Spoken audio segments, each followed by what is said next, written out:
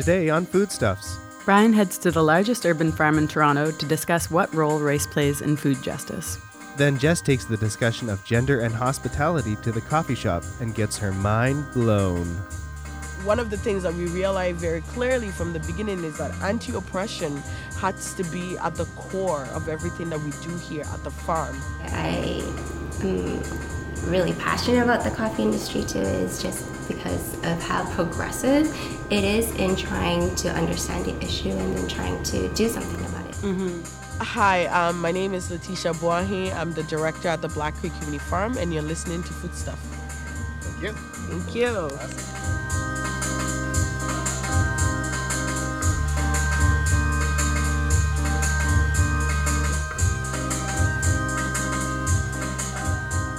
Welcome to Foodstuffs, A podcast about food and culture. and their intersections. I'm Jessica Walker. And I'm Bryan Goman. In our first interview, we're talking urban agriculture here in Toronto.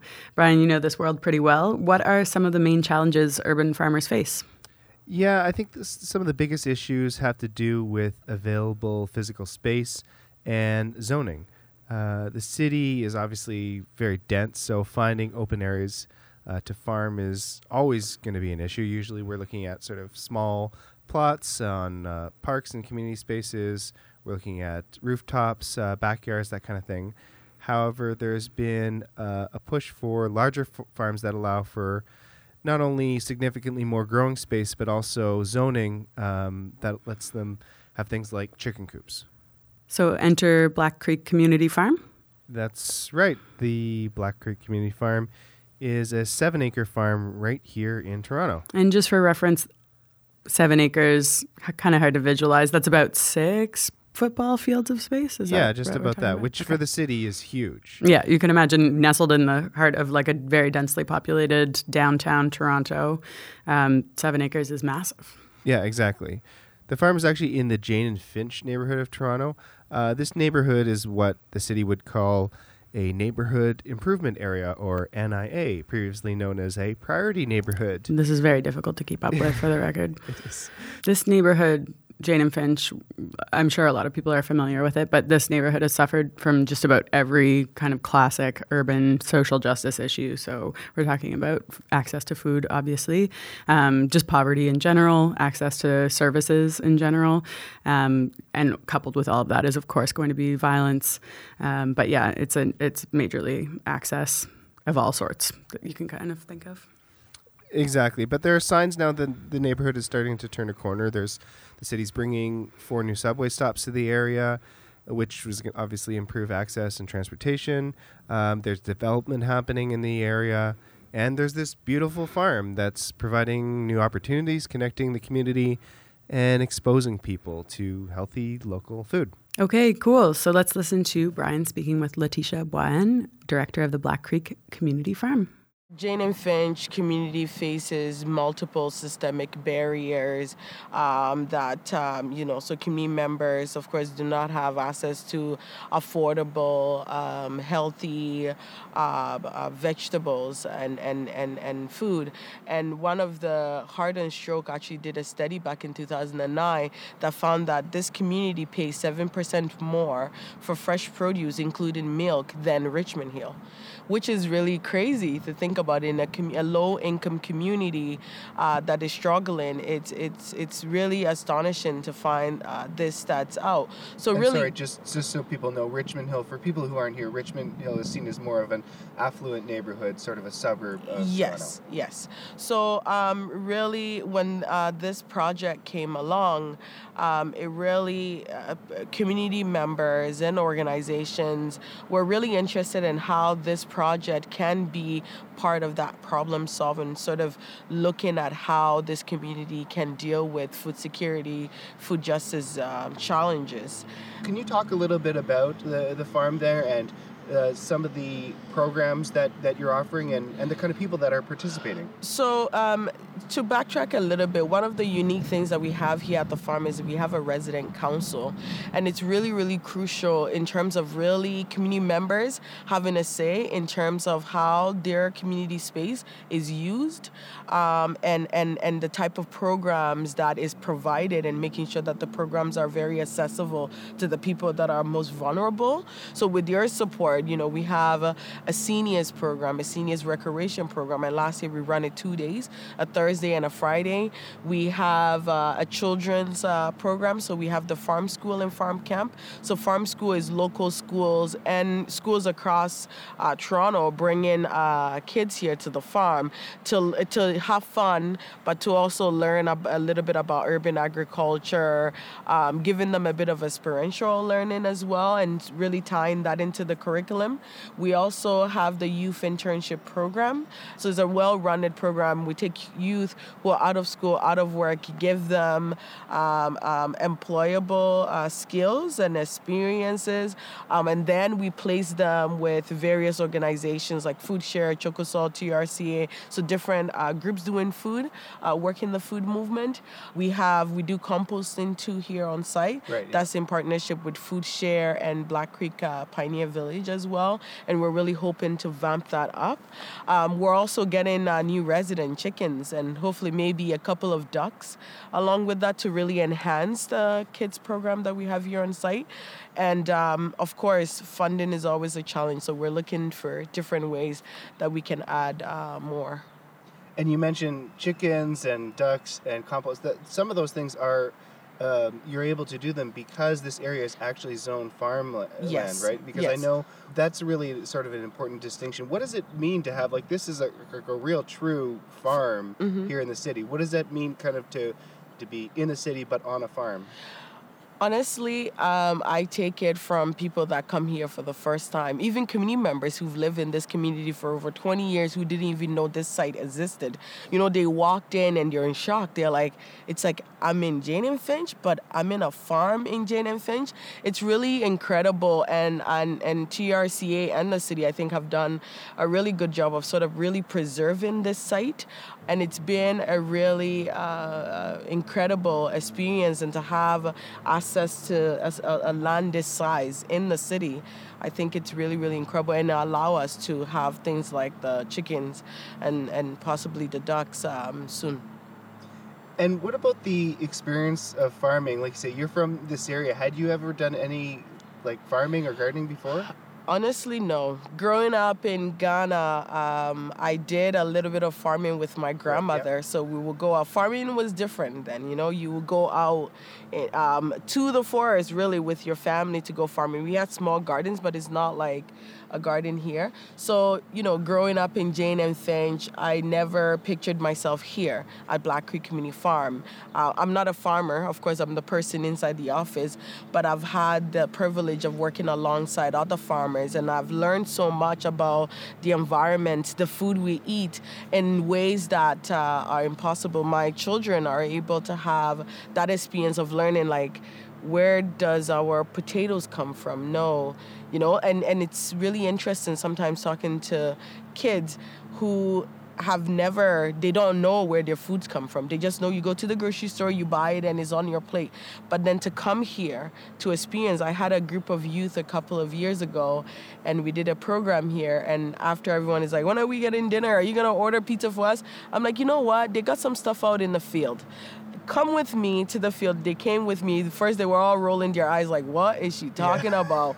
We got to the field, we harvested some carrots, some onions, some stuff, and we came inside, we cooked some rice, we made stir fry, and they ate it, and everyone was like, I've never tasted carrot like this before. I've never, everything tastes so different, so fresh, and I feel like this is the way to really, if we want our kids to live a healthy lifestyle and to really be involved in environmental movement and sort of the food movement, one way of doing that is really engaging them in the growing of food, and they will make that changes themselves versus me going into a class and saying, don't eat McDonald's, eat the carrot. They will look at you like, thanks, and then walk over to McDonald's, right? So. Right. You talked a little bit about programs that you offer and sort of the people that you see coming through. I'm wondering how you see those, whether it's kids or adults, sort of going on from this somewhere else. Like, what opportunities or where do you see these people going? So maybe I can talk about the youth internship program because we had a group of youth ranging in age from 18 to 26 who came here. Most have never done farming ever in their life. And sort of at a point in their life, they're trying to figure out where to go. It's like, where do I really fit in? And I remember we had one youth who really took farming very seriously. At the beginning, he was very skeptical, but then he worked alongside one of our farmers, Damien, who really worked with him, and he started reading books about agriculture, learning a little bit about landscaping. He had a little plot of land that he was also working at, and he was trying different techniques and different ways to rid, weave, weeds and stuff. Like, it was really, really cool seeing how he transitioned to then saying, at the end, like, I know what I want to do. I think I want to get into urban planning, or I want to go to school.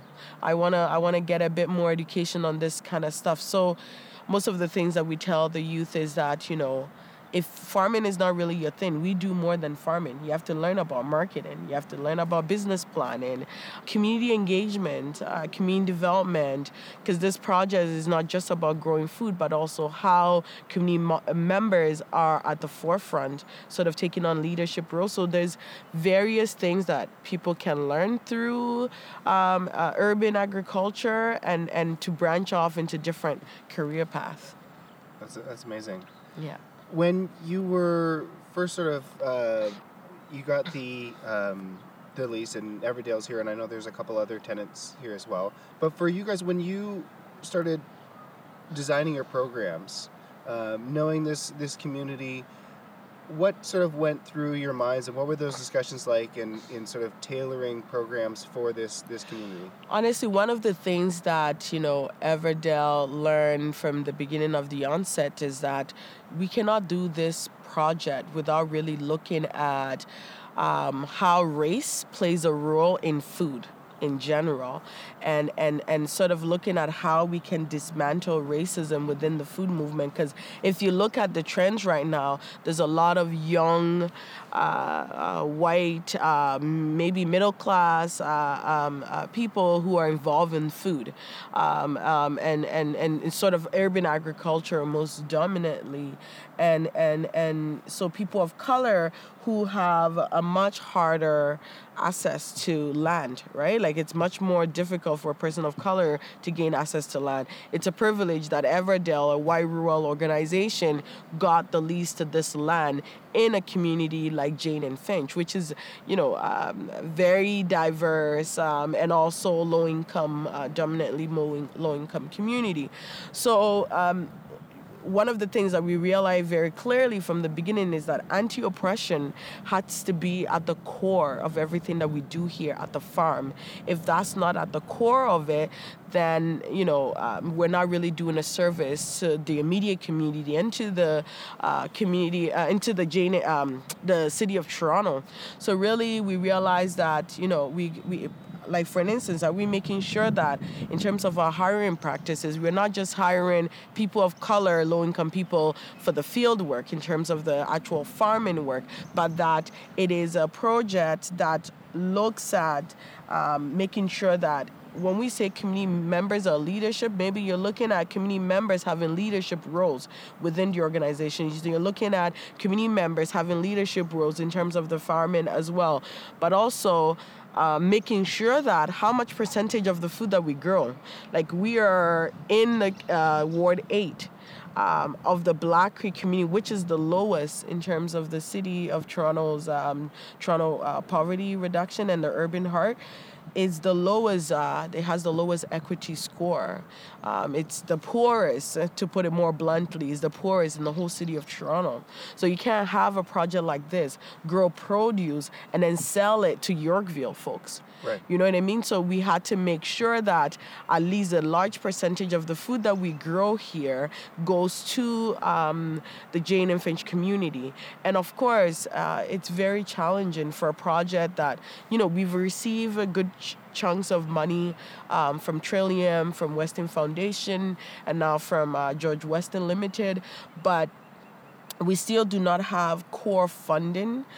So it's sort of like this crazy math of like, how do you grow good food for low-income communities and be sustainable and still pay your staff a fair living wage? And it's a math that doesn't quite add up, but it's something that we're also looking into to see how we can make this project work with the support from all three levels of government. I think that food, farming, urban agriculture needs to be at the forefront of all funding coming from government as well. I think about this project, I think about that sort of phrase that, the right place at the right time. I think we've established this is the right place. Why is this the right time?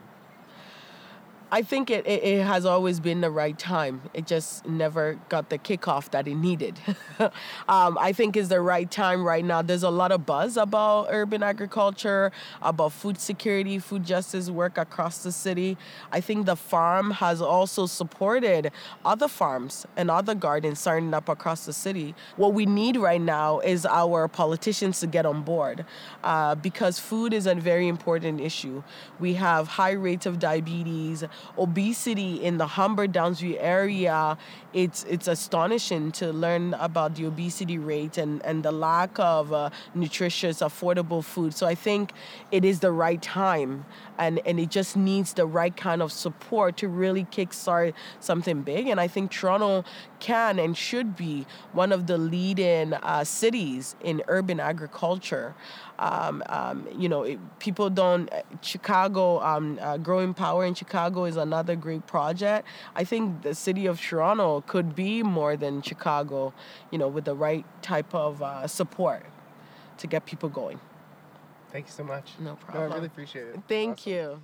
And that was Bryan speaking with Letitia Bryan, director of the Black Creek Community Farm, on site. This is refreshing, I have to say, to hear all of this. And it's, absolutely necessary to see a community kind of take it into their own hands and address the needs of the community directly in a meaningful way. Yeah, it really is a sort of a connection point for that community. And we're saying, like, there are so many issues that this neighborhood has faced, and then this is obviously not going to solve all of the problems, but it really does address a lot of issues, issues about food access, about poor nutrition or malnutrition in some cases, employment opportunities, just getting kids to think about, like, you don't have to be a farmer, but you could be. I mean, but certainly. Also just getting you to think about your future exactly in like a different way. I didn't know what urban planning was until I was in university. So just planting that seed, figuratively, literally, but planting that seed kind of from such an early age, and just having a kid fathom that as a job and have that many extra years of getting to ask questions to ensure that this is the path that they want, and kind of, I don't know, it just makes complete sense to me that this is only going to be a beautiful, helpful thing for this neighborhood, and the ramifications are going to be much, much beyond just the access to healthy vegetables. Again, a good idea just keeps growing naturally. You can kind of tell that the money aspect is the issue at the moment. Surprise, surprise, as with a number of these sorts of programs. But and that's something we have to figure out. I mean, that's something like where we can see that, again, the positive effects are going to be felt probably for generations. Exactly. But as a result, there's not always the immediate this is why this is good. Yeah, the payoff. From if you look at it on paper. So this is an area that needs investment, and really the only way for a program like this to survive is through government funding. They have corporate partners, and that's great. But as Leticia says, they don't have core funding. Yeah, but undeniable when you kind of link these dots, it just keeps giving. A program like this or a space like this, 7 acres like this, is amazing. Yeah, and no, it really is. It's a gem in the middle of the city that absolutely needs protection. So we can only hope for the best then. So I met a woman named Sam Lee at the Women's Hospitality League, the event we featured on our last episode. She is the roastery manager for Pilot Coffee here in Toronto. As you may know, Bryan, I am pretty new to the coffee world. I've only been drinking coffee for about a year. So this is going to color the perspective that you hear from me throughout the interview. Sam wound up at the WHL because she and some of the other women she knows in the coffee industry in Toronto have been noticing sort of a gender divide in the coffee world happening in real time. This instantly made sense to me.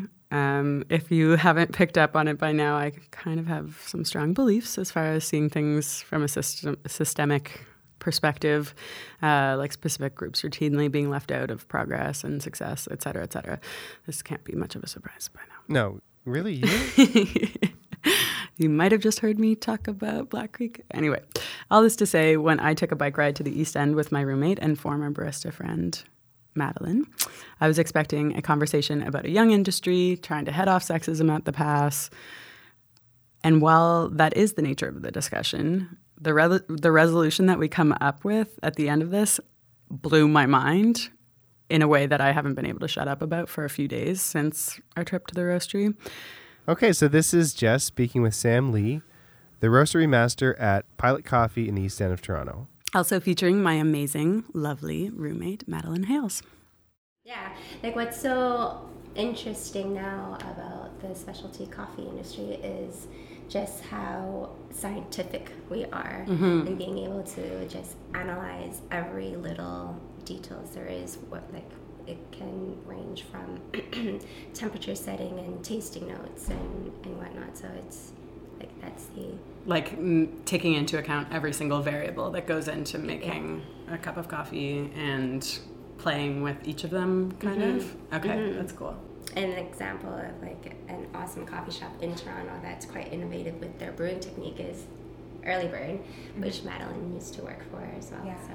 Yeah, it was really fun to work there because there's so much, like all of this cutting edge coffee tech that's pretty crazy. I think the thing that blew me away the most was I can't even remember the name of the machine, but it like measures the exact amount of like solids that are actually extracted from the coffee.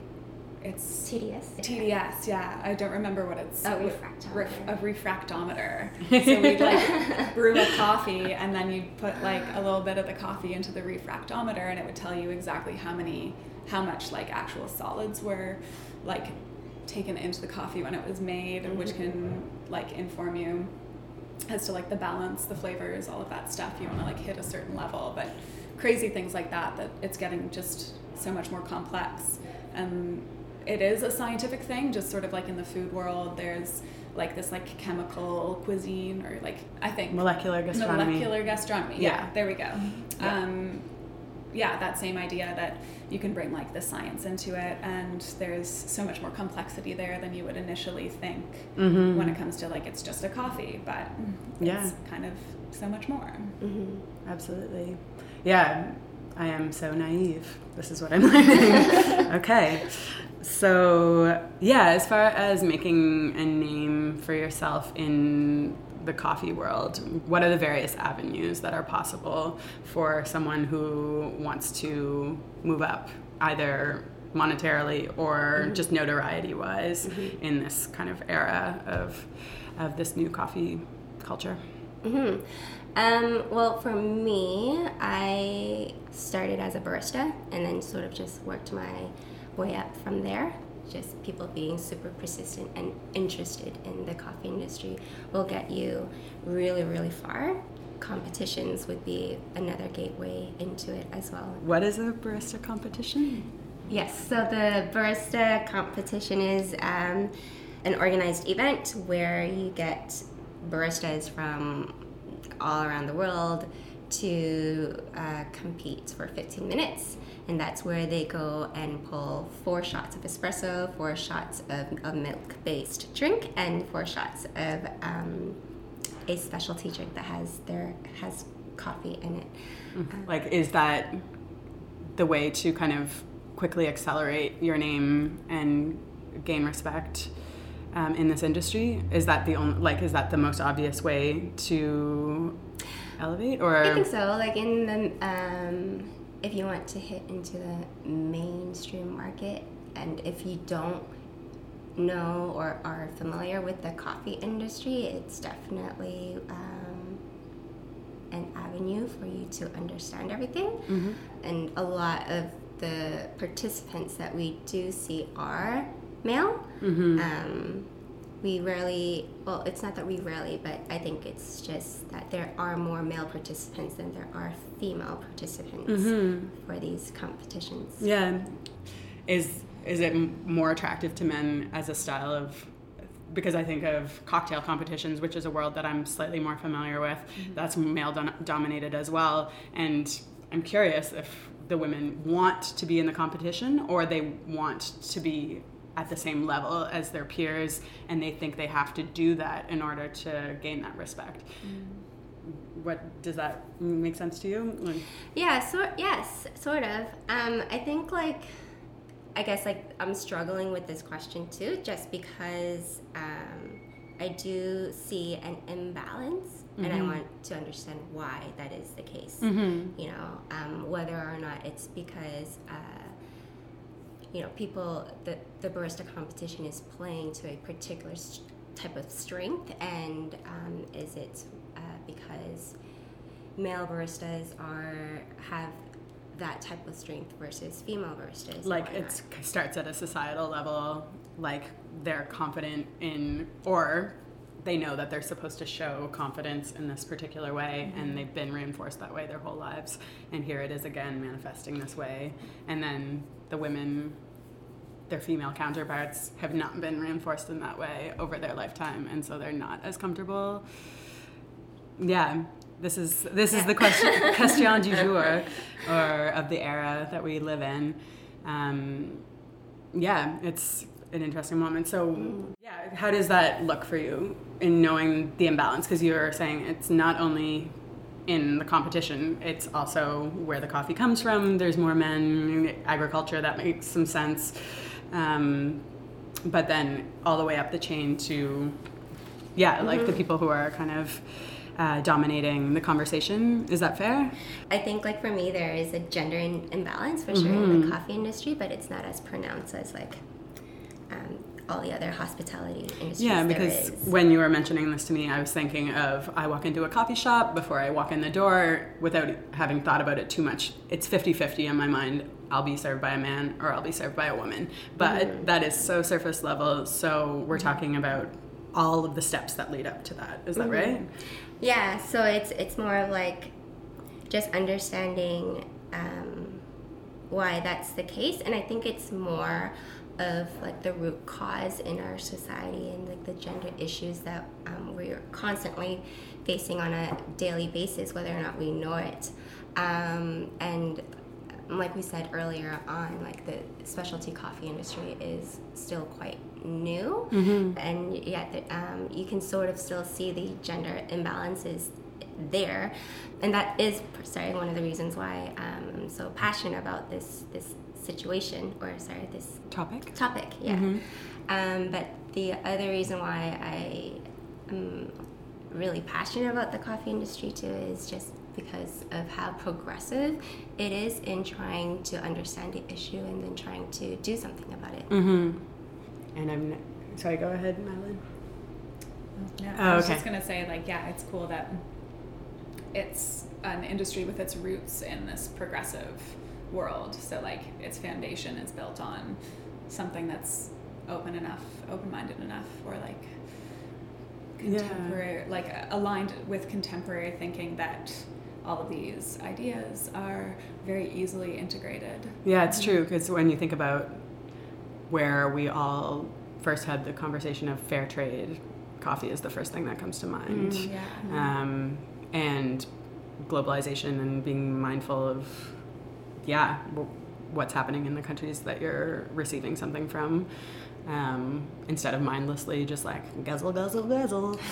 That makes a lot of sense. So I was thinking about that earlier, that relationship with the farmer, and all of this fair trade stuff, the fact that was part of the coffee industry, or the modern coffee industry. I feel like that really informs actually the coffee awareness? industry. A larger awareness just across a broader spectrum. Mm-hmm. So if someone is mindful and thoughtful and caring about those things in general, then how could they deny the women amongst them the opportunities and the support, right? There should never be a reason why you should have gender as part of your reasoning behind things, right? We're not creating all these barriers intentionally or unintentionally, and just being able to understand what everyone wants and communicate and valuing the rainbow of strengths that people can have in every shade. But that's it. It's just appreciating that everyone has something to offer, and that it should be valued as much as the things that have been traditionally valued across all of these industries, service in particular, right? Because there is the performative aspect, there is the confidence aspect, but then there's also the nailing it, and just being really good at your job, being super personable, being super, because you're taking care of people, right? So that is at the core of it, and is not an oversight, or should not be an oversight. That's really, really foundational to hospitality in general. So very cool. So that's exciting.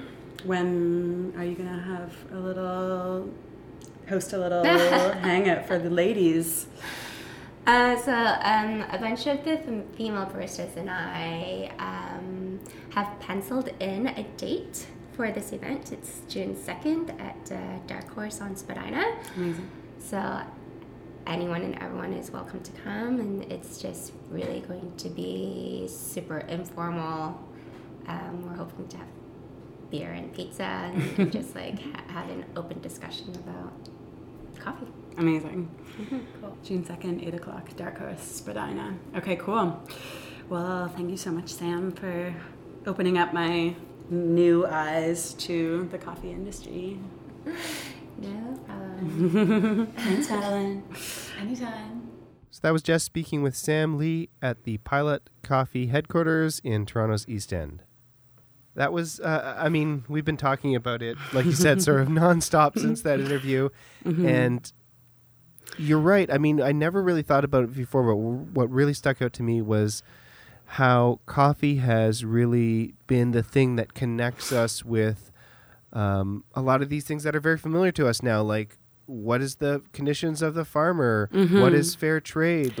This was really, I don't know if you could hear it, but it was like the light bulb went off. Yeah. And as soon as I started thinking about fair trade and the way in which that has spread out, not only in food, but in basically made you aware of globalization. They're at the forefront of important discussions about labor, about, working conditions, all of these things. So, of course, if they can't do it, I'm scared. If they can't have a meaningful, supportive, thoughtful conversation around looking out for their coworkers, and in this case it's women, then, it makes me a little nervous. But it makes me also obviously, if you can't tell, super excited about this moment. And I am excited for this event on June 2nd. Perhaps. Well, I think you guys mentioned that too, that perhaps competitiveness is more of a male trait than female trait. Yeah. But there's really nothing that's stopping women from being the Well, yeah. ultimate roasters. Is that the right term, right? Or just baristas. It's baristas because Right. it's if you choose to make this your life and take this career to the next level, it's facilitated by making a name for yourself in these places. And if you don't feel comfortable doing that naturally, sure, you can challenge yourself to match the norm. And I think that that's part of the discussion for Sam and her female coworkers and female industry peers. But I'm curious if there's just like another forum of proving yourself and therefore growing an audience that you can then parlay into a customer base at your own shop or something along those lines. You know, like there's a few different avenues, it sounds like, for making more money than a single barista wage. But I don't know. That's the whole thing. This is a brand new area, and it's growing, and it's exciting, and the conversation is happening in the States already, and now it's time for it to happen in Canada, and for us to kind of harness this progressive attitude on all fronts to benefit coworkers, Coffee drinkers, for us to all have a better cup of coffee at the end of the day.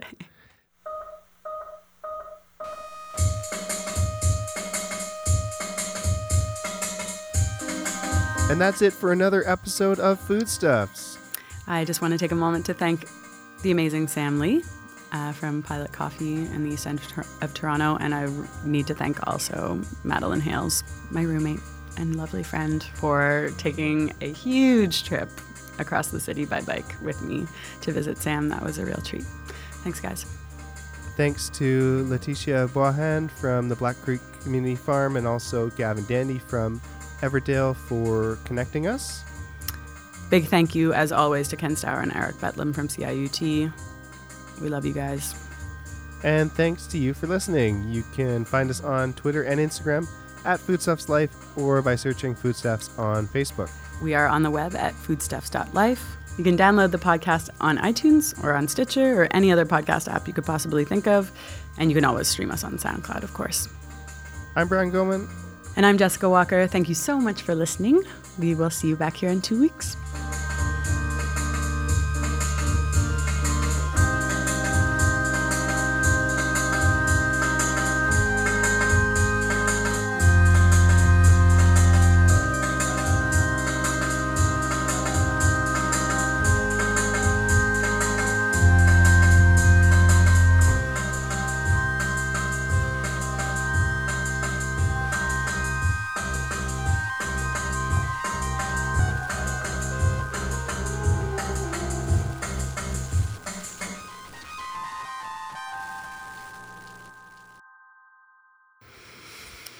Ooh.